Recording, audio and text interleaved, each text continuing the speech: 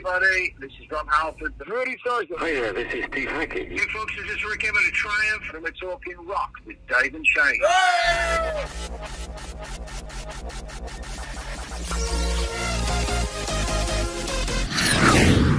Derek Shulman, this is so awesome to talk with you. Of course, the legend from Gentle Giant, record executive, producer. You've done it all. It's so great to talk with you. I know we have the remaster of Civilians. So many great things going on. We want to start, though, and Shane and I, we were just talking about this. Shane, I think you were even the first to mention, the passing of Alec John Such, of course, from Bon Jovi. I know you work closely with Bon Jovi in the early days. Your thoughts on Alec and just this very sad news? It was awful news. Alec was probably he was the guy that was instrumental in bringing Richie Tico and him were working together before. I mean, John was on his own, kind of like doing his thing at the power station with his second cousin. And Tico was in Frankie and the Knockouts. Before the whole Bon Jovi band was really put together. And John recruited Tico, and Tico said, let's bring in Alec, and Alec suggested that we should look at Richie Sambora for the guitar, because at that time Dave Sabo of Skid Row was just leaving, it didn't cut it for the band. So he was interested in putting a lot of things together for the band, actually, Alec. And he's a great guy, a lot of fun, a good on stage. He honestly, it didn't quite make it that well in the studio. He's a great player, but not a good player, not a great player. And Huey McDonald, for the most part, played a lot of his parts, to be honest with you, in the studio. So that's why he took over the stage role of Alec in the 90s. It's very sad. I mean, it's it seems like man, all these damn musicians, things are catching up with them. I don't know. It's and I look in the mirror. It's like I smack myself in the face and say, "Am I still here?" Right. God. Yeah. Yeah. It's a wake up call, but it's very sad. It really is. Do you have fond memories of those times working with them in the early days? And oh yeah, man, it was a completely different era. I mean, it was a whole, the world was like way open for you. There was no social media. There was no radio and MTV, of course, were the marketing tools, and playing live was the key to opening up all the doors that they did, and John and the band, they learned really quickly how to be damn good. When they first started, honestly, they were pretty lousy, but they learned quick. They did. They were great learners and became iconic in their own right at some point. So, but that was partly to do with Doc McGee, who I brought in as manager.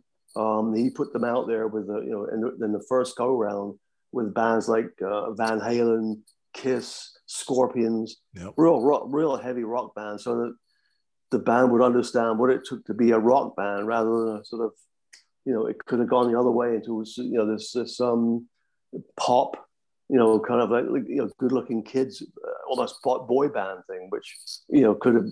But anyway, I think we made the right decisions, and they became a phenomenon, especially the third album, which blew up for everyone. Yeah. Slippery When Wet. What did it take for bands in that era, once you discovered them or once you saw that they had something, what did it take to get them in shape? Did it vary from band to band? I mean, with probably, because I imagine, if you have your eye on a group, there's only a little bit of time before, like, if it doesn't work out with one group, would you move on to another? You know what I mean? Like, what's that like, that to get them moving at that, that higher level? Yeah, at that time, I mean, there was a whole litany of things that were, I mean, it wasn't, today, in today's marketplace, I'm talking, the business side of the music business, there's 1,000 pieces to put together. I mean, and even then, you don't even know if they put it together until it's even put together. In those days, it was probably about 10 or 12 pieces. But number one most important thing was obviously the music first, number one. And number two is how driven and quote authentic, if you like, the band, where do they see themselves? Do they just want to go out and be a rock band and have fun and, you know, do blow and hookers and this, that, and the other? Or do they want to do they see themselves on the stage at the Madison Square Garden in 3, 4, 5 years? Do they actually see it really? Or is it something that they dream about? And that's key, you know, and some bands don't even know.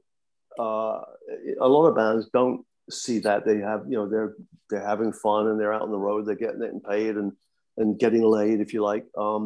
So the key to the biggest bands is number one, great music.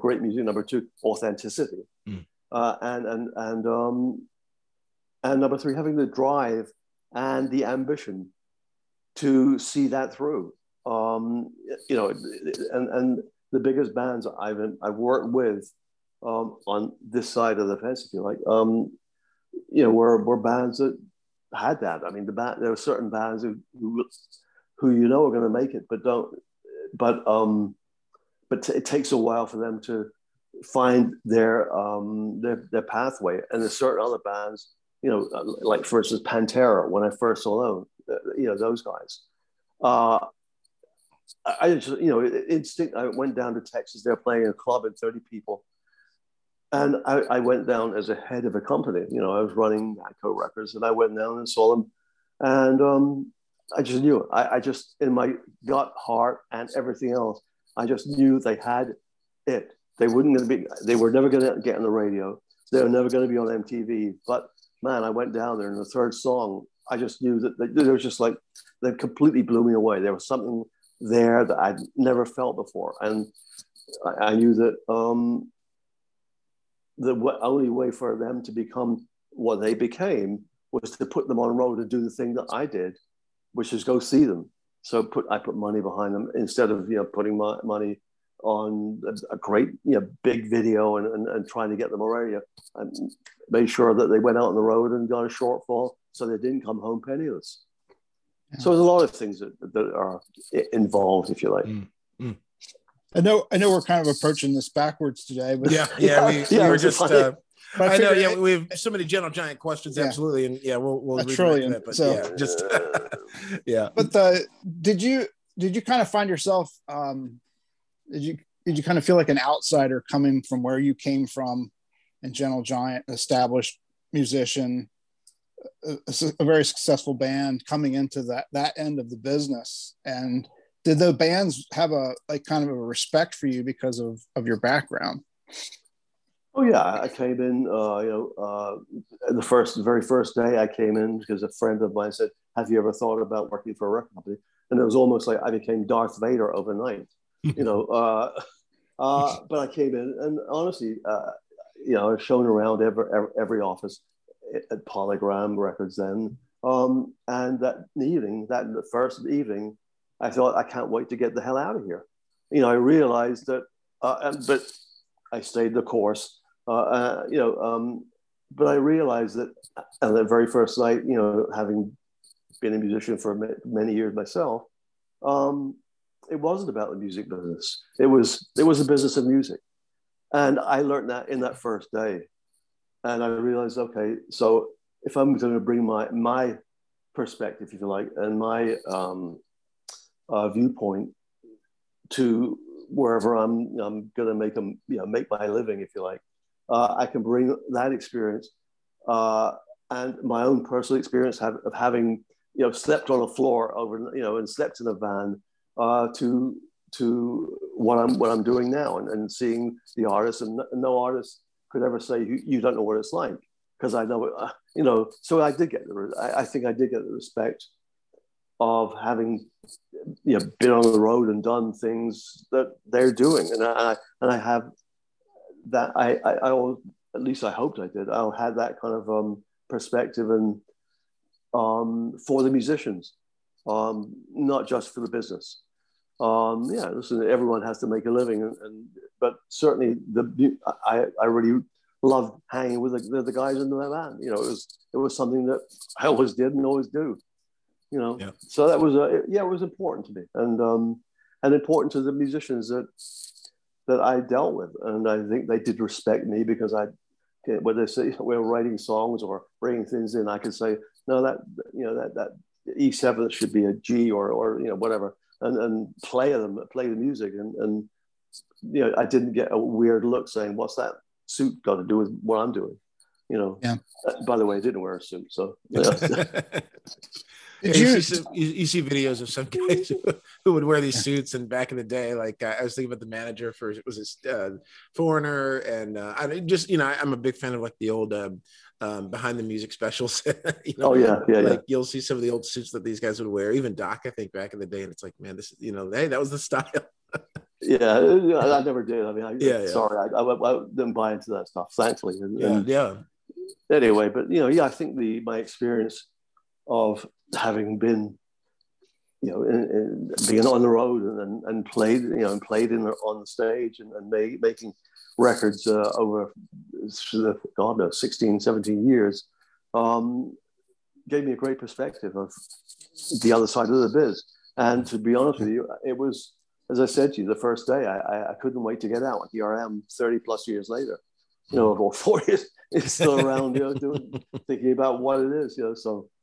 But it gave me, and I think the artists I work with and other people that, a good perspective of what was the most important, which is the musician and the music.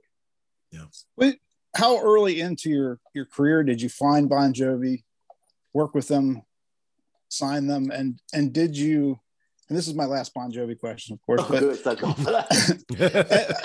And did you have any involvement in the writing of their first record? I was at Polygram.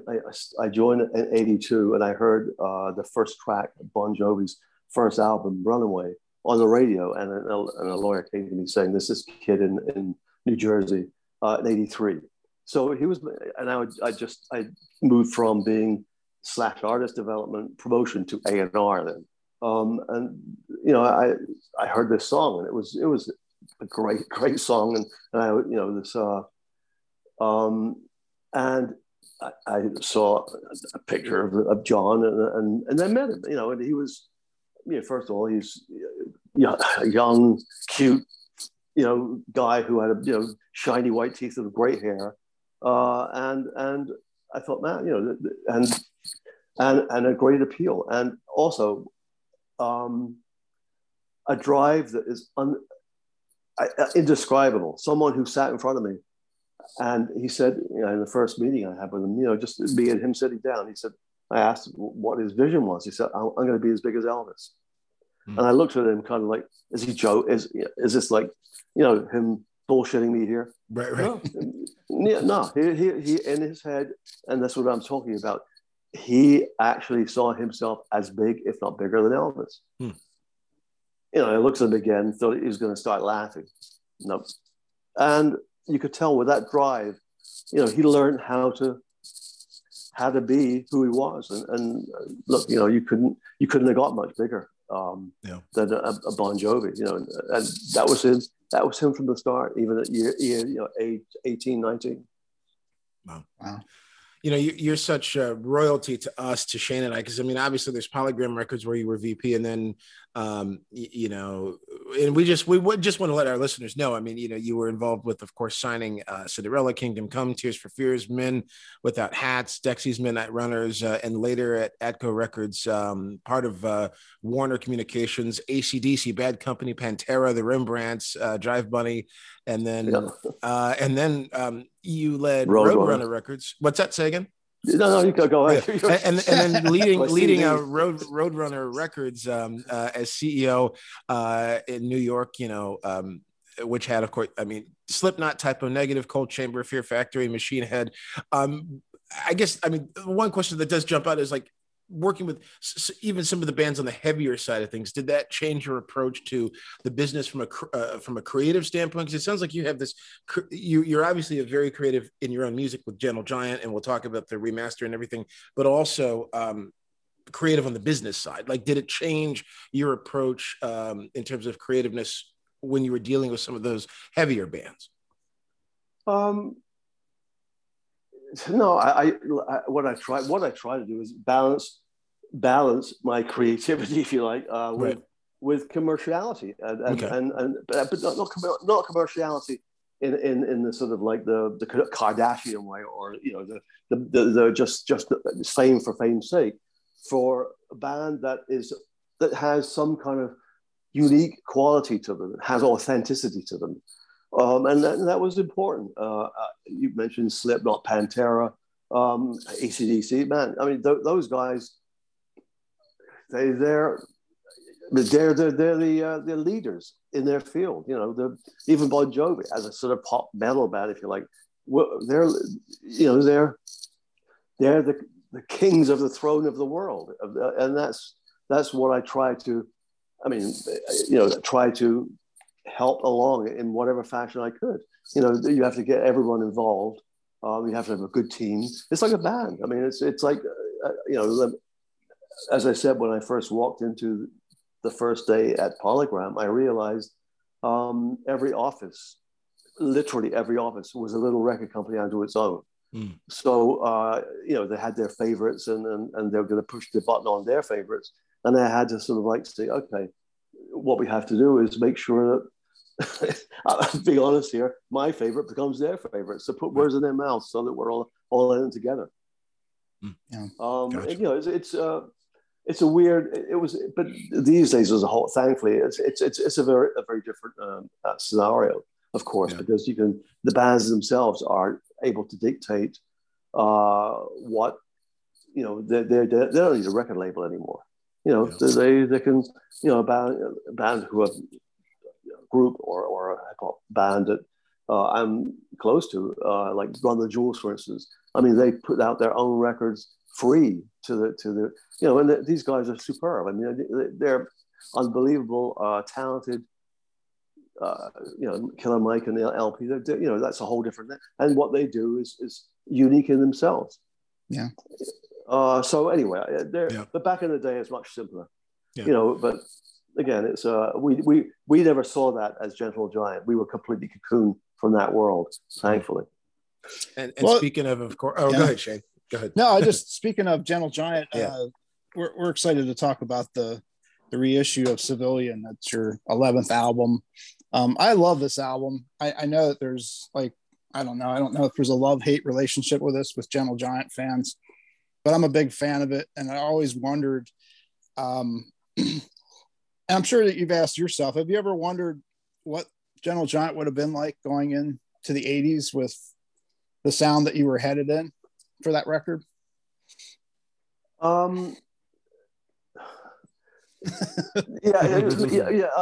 It's funny. I like the album too. It's one of my favorites, and some of the band, they don't like it, and some of the band love it. It's one of my favorites. It's not as complex as some of the albums we had done prior to, doing that album. It was the first album we recorded in the US. We recorded in LA, and the timings and everything else were, they weren't.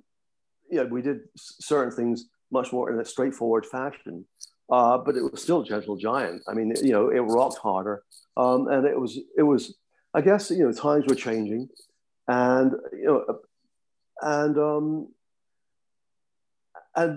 in certain respects, I had hoped, we'd hoped that the stylistically it was still Gentle Giant, even though it wasn't quite as complex. Some of the fans who liked, the more sort of eclectic style of the early 70s, perhaps didn't want us to change. But we as people, you change. As musicians, you want to change or try something. If it doesn't work, okay, no problem. But you've got to try and see if it works or if it doesn't work. I think that was our attempt to update ourselves. And at the same time, I think a lot of the groups who are, in quotes, in the prog era, were sort of realizing that they needed a pop hit single to still become relevant. I mean, I guess Genesis and Yes and these guys were able to pull out of their hat some kind of single, and radio started becoming much more important in their career. For whatever reason, we were never embraced by radio per se. And in some respects, actually, I'm glad. It's weird to say this, but in some respects, I'm happy that it didn't catch on, so that we continue so that we feel more obliged, if you like, to continue to go in a direction that perhaps wasn't the right direction, and in some way become a parody of ourselves, because we've been going for 10 or 11 years. And once you start going for a long period of time, and there's an expectation, you start redoing the things you used to do, and as a person, as a human being, and as a musician, you want to see yourself going forward and not staying in the same place. We couldn't do Octopus for another 10 years, or we couldn't do Freehand for another 10 years, and redo that one. So in a lot of ways, it sounds weird, but I'm glad that it didn't catch on, so that we felt relieved to say, okay, that's the end of the chapter. Let's leave it where we felt that we tried our best, and who knows what will happen now. Yeah!